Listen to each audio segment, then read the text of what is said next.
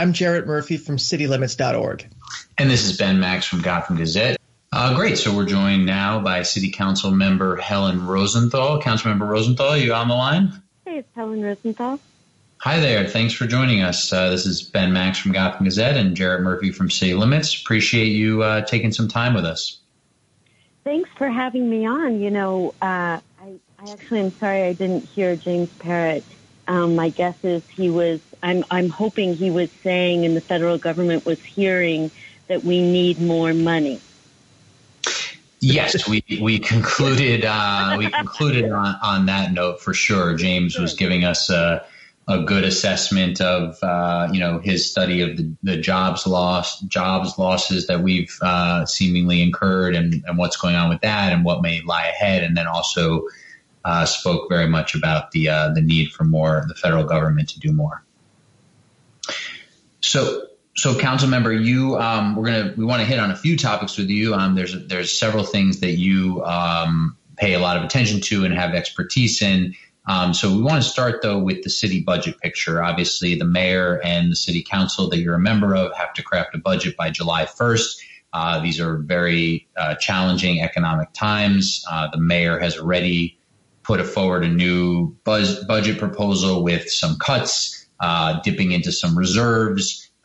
Some planned reductions in spending in different ways because of the crisis, where certain city services are just not going to be used as much because people are staying home, et cetera, et cetera. So give us your sort of general picture right now of how the city budget process is proceeding and what needs to be focused on. Sure. And I appreciate the question. And, I think it's already been said, people are saying this, but it bears repeating that, the pandemic has exposed and accelerated weaknesses in our society that have been there for generations, right? So COVID-19 has simply made what has already been a very tenuous situation much, much worse. And by that, I'm thinking about how going into this, 50% of New Yorkers have already been rent burdened. And now we have even more food insecurity. So how does the New York City budget deal with that in terms of a recovery, given the fact that we've already had a very progressive mayor and city council over the past 7 years? So the current crisis is not going to be solved by using the same approaches. And when you look at the budget, you can't simply cut our way out of the deficit. The hole is just too big. And I think an austerity budget would aggravate rather than solve the enormous problems that we're facing.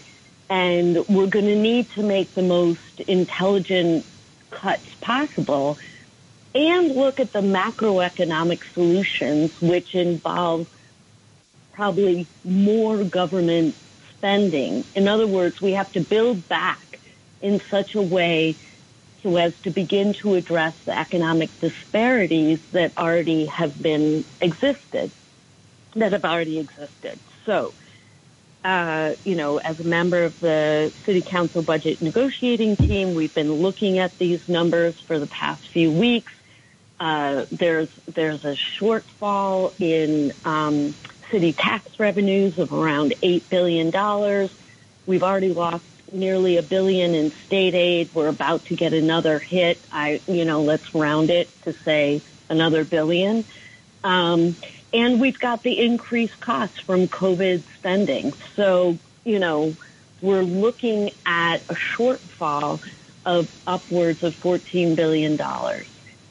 And there are only two guaranteed options for what you can do in that situation, given that the state controls taxing. So taxing is not an option for the city. So we can cut programs and we can tap into our reserves.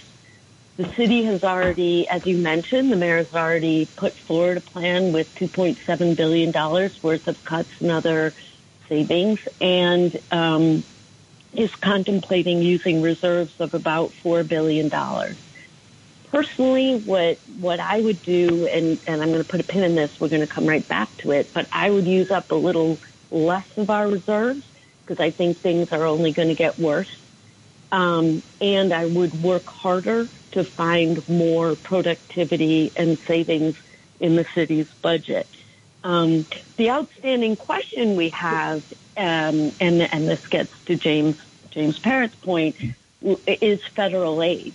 We've got about $1.5 billion in the door. We're waiting for the fourth stimulus to be signed off on. The city's budget assumes 2.6 coming in from the federal government. I think that's a fair conservative estimate. But there's something out there that there is another option that I think the city should not shy away from, and that is borrowing money. Now, this requires state approval, and that's super challenging, and everyone seems to gasp whenever I bring it up and I hear others bring it up in these budget meetings. But I just don't think we should write that off as impossible. So just to sort of point out, the city needs state authorization to borrow money for expenses incurred today. Right. So that seems to tie into your idea that you want to avoid anything resembling an austerity budget, that you want to plug holes as best possible to, sort of keep things flowing, keep, programs flowing, keep money flowing, keep obviously public sector jobs intact. Go back for a second to this idea of, finding savings and cuts in the budget the right way. What is the mayor not doing that he should be doing in terms of finding more efficiencies, more savings, more cuts at city agencies? Folks listening should know that the city budget has grown by more than $20 billion under Mayor de Blasio and the city councils that he's worked with. What should the mayor be doing that he's not doing in terms of finding savings and cutting some of the fat? Right. And to that point, we should also keep in mind that during that time when the budget has increased by $20 billion and the size of the municipal workforce has grown, we have to keep in mind that the city's bond rating has improved under this mayor. We're at a AA rating right now, so the rating agencies are satisfied with how the budget has been put together over the past 7 years, number one.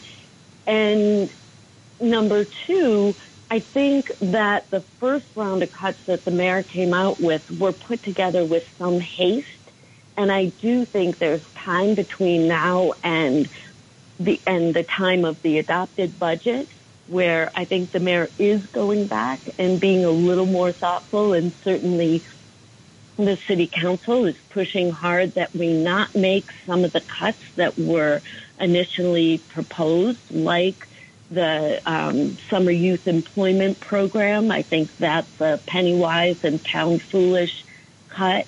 And that, there were also cuts in there for job training programs. I think that those programs are the ones that you don't want to see cut in an austerity budget because they will pay dividends.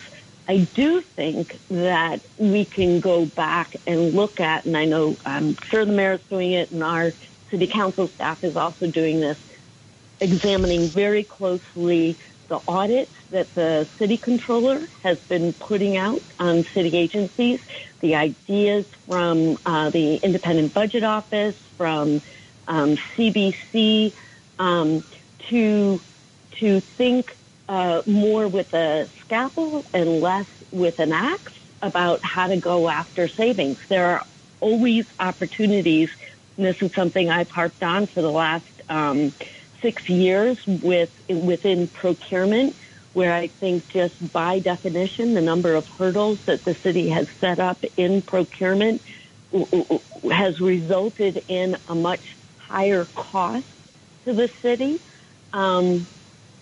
So So I do think there are less damaging ways for us to find money and that we could be a little bit more aggressive. But at the same time, I do just want to move on to talk about how we should be spending money, that if we have to borrow, we should borrow, but wisely to build back our economy and to make our city stronger.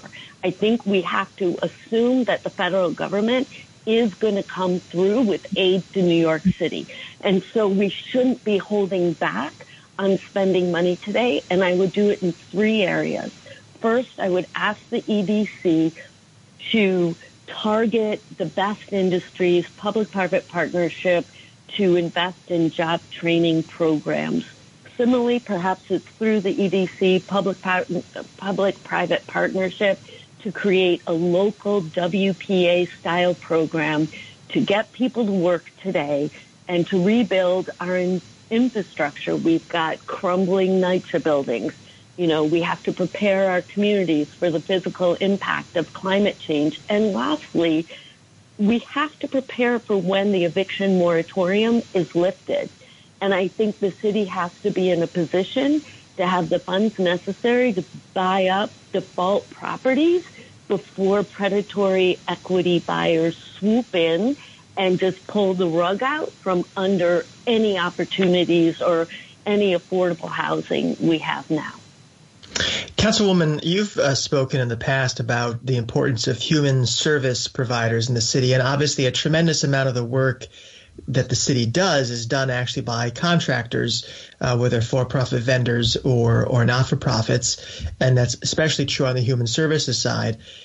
There's been some news about the messaging that those organizations have gotten from the city about what they could spend and what they couldn't, concerns about organizations maybe having already spent money that won't be reimbursed for. Obviously, that is not the city workforce, but it's a huge part of the economy and the social fabric. What do you think the city should be doing vis-a-vis those contractors now? What do you think they should be telling them? How should that be handled? Well, I love the way you worded the question because the answer is in the way you worded it. We're in the middle of a human crisis, and the demand for services is desperate in so many cases, and it's only going to get more desperate. So I think the city should not be hesitant to get money out the door just as quickly as possible. We should be expediting payments to our human service providers in every possible way. The hurdles for reimbursement are just too onerous. And, let's think of it this way. By not getting the money out the door quickly, we are ostensibly forcing these nonprofits to borrow from the bank in order to provide the desperately needed services. And eventually the city will get around to reimbursing them, and of course will reimburse without any interest payment. Councilwoman, quick question, just going back to the question of using reserves. Obviously, hindsight is 20/20, and I don't think many of us would have predicted that we would be in a crisis quite like the one we're in. But do you think, given the growth in the city budget over the past 5 or 6 years, that the city should have created larger reserves so that this choice between tapping into reserves or cutting programs or borrowing for operations was a little less stark? It's a great question. And I do think, again, as a member of the budget negotiating team in the room with Speaker Johnson as these decisions are being made when the city adopts the budget every year we have held steadfast to add $250 million to reserves every single one of the last couple of years. And prior to that, Speaker Melissa Mark-Viverito did the same. So, yes, you're right. The common number is something around 10 to 12% of a budget should be in reserves. We're a little bit low in that. We're starting off with about $8 to $9 billion in reserves. Some of that money in reserves right now really cannot be touched, and we're tapping into about $4 billion. I actually would hold back and tap into $3 billion and find additional $1 billion in cuts. But No, I mean, ostensibly, I don't care what you call it, a rainy day fund, reserves, whatever. The city has those. We've been holding them back, and we are using them now that we have a crisis. I would argue we're in a crisis. We should also borrow money to pay for incredibly important things we need to fund now. So we could keep talking about city budget issues and how to manage this fiscal crisis for quite a long time more, and I'm biting my tongue here with some other questions on that. But we do have just a few more minutes, and we want to get to another issue that you've been focused on a lot and are going to be addressing in the coming days in a serious format, and that's domestic violence. In your capacity as chair of the City Council's Committee on Women and Gender Equity, you will be co-chairing a hearing on Friday on domestic violence. Can you tell us a little bit about what that hearing is going to look like, what you're hoping to get out of it? Great. Well, thank you for that. As chair of the committee, we have been watching the data very closely, and with the findings that we're seeing, we're really concerned that while DV has always been underground, and COVID-19 is pushing it further underground, it's truly exacerbated the power and control dynamic that's used by abusers. Domestic violence is as complicated as the people who are involved are complicated. It's a social and a public health crisis, and there's no one silver bullet. So for that reason, we're holding this oversight hearing this coming Friday at 1 o'clock. People can go on the City Council website and stream it live.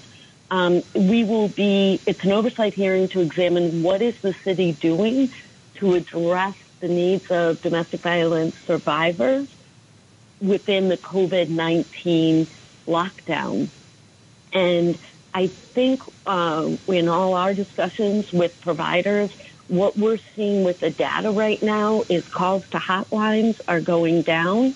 The number of DV, the radio runs, people are still calling 911, but when they get there, the police are not taking as many complaints and not making as many arrests.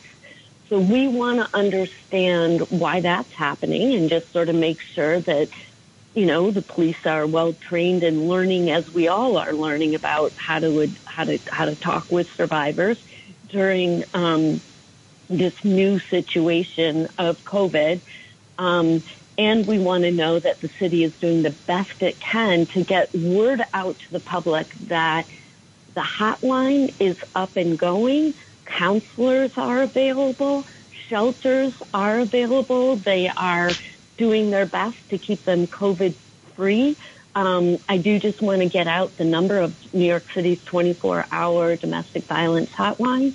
It's 1-800-621-4673, which spells out HOPE. So 1-800-621-HOPE. Orders of protection are being enforced. If any of them, in terms of their time, has ended, those timelines have been extended. And so the protections are out there, services are out there, and we need people to know that they can reach out and get the help that they need. Okay, well, that's important information, and of course, an important hearing coming up on Friday. I know we're already covering it actually ahead of the hearing at Gotham Gazette, so we'll be putting some more information out there for people. City Council Member Helen Rosenthal, thanks for taking some time with us today. Thanks so much for having me on. I appreciate the opportunity to chat. You guys are always so smart. We try. Be well. You too. Bye. So, Jarrett, we've had a couple of great conversations, as usual, on the program with James Parrott on the economic fallout, with Helen Rosenthal on city budgeting issues and domestic violence there at the end of the conversation. What thoughts are lingering for you here? Well, I have the same thought I always do, which is I wish we had a 3-hour show as opposed to a 1-hour one. I know. Would love to have spoken with James about, the life cycle impact of unemployment. Obviously, we think of these things in macroeconomic terms. What's it going to mean for the unemployment rate? What's it going to mean for state revenue and city revenue? But obviously, even a short spell of unemployment can change the entire course of your life's earnings and can affect a lot of other family financial decisions. Trying to wrap our arms around that, probably something it's too early to do, but we'd love to talk eventually about that. And what Council Member Rosenthal was just speaking about, the hearing she has coming up, reminds me, Ben, and this is something I know you guys have talked about, this crisis that we're going through is actually affecting the ability of government to kind of check and balance its response to that crisis. They can't have an in-person city council meeting. It's got to be done remotely. And that will also be true for all the budget hearings. And that's really interesting because, as the councilwoman mentioned, there are some real questions about what the city's doing, the choices it's making, the parameters it's setting. There's always a power differential between the mayor and the council. In an emergency situation, the mayor can seize even more power, hopefully for good reasons, whether it's canceling SYEP or other stuff. And so it will be, I think, fascinating and also maybe a little troubling to watch how the council attempts to mount its power to shape the budget despite not having the bully pulpit that it always has. Yeah, I think those are great points. I mean, on that last one, I do think if anyone is going to, sort of make sure that the council puts its imprint on what the city budget looks like, I think it will be Corey Johnson. He's been pretty aggressive with the mayor this term. The mayor is obviously in his final term. Johnson, meanwhile, his first term as speaker will be his only one, of course, because he's term limited out, but he's going to be running for mayor in almost all certainty. And he's been pretty aggressive in budget negotiating with the mayor over the last couple of years, at least in terms of his and the council's top priorities. So I think, he'll probably find a way. And the council, even if they have to do their work remotely, they have a lot of power here. And so I think I expect him and them to exercise it. And I think, I think they were a little slow in doing it, but they did get their digital capacity up and running, and they started holding hearings, and they're holding them, today and tomorrow and Friday, and they're going to hold a budget hearing relatively soon, and maybe a series of them. So I think we're going to see that really ramp up soon, and what kind of imprint they put. I think one of the big outstanding questions is, though, we heard this from Councilmember Rosenthal, is, the city council never wants to cut anything. The city council never really wants to find much savings, except, maybe sometimes they want the mayor to trim his priorities a bit so they can spend more money on other things. This idea that the council, has been a big proponent for more reserves and savings is not really true. I mean, they've certainly sort of put that flag out there each year, but they haven't really pushed that hard for the savings to be bigger than they've been. And everybody has acknowledged they've been a little bit smaller than they should be. So I think that'll be a really interesting dynamic coming up. A lot to look at and a lot of questions that we'll have a chance to tease out over the next few weeks. Have a great week in the greatest city in the world.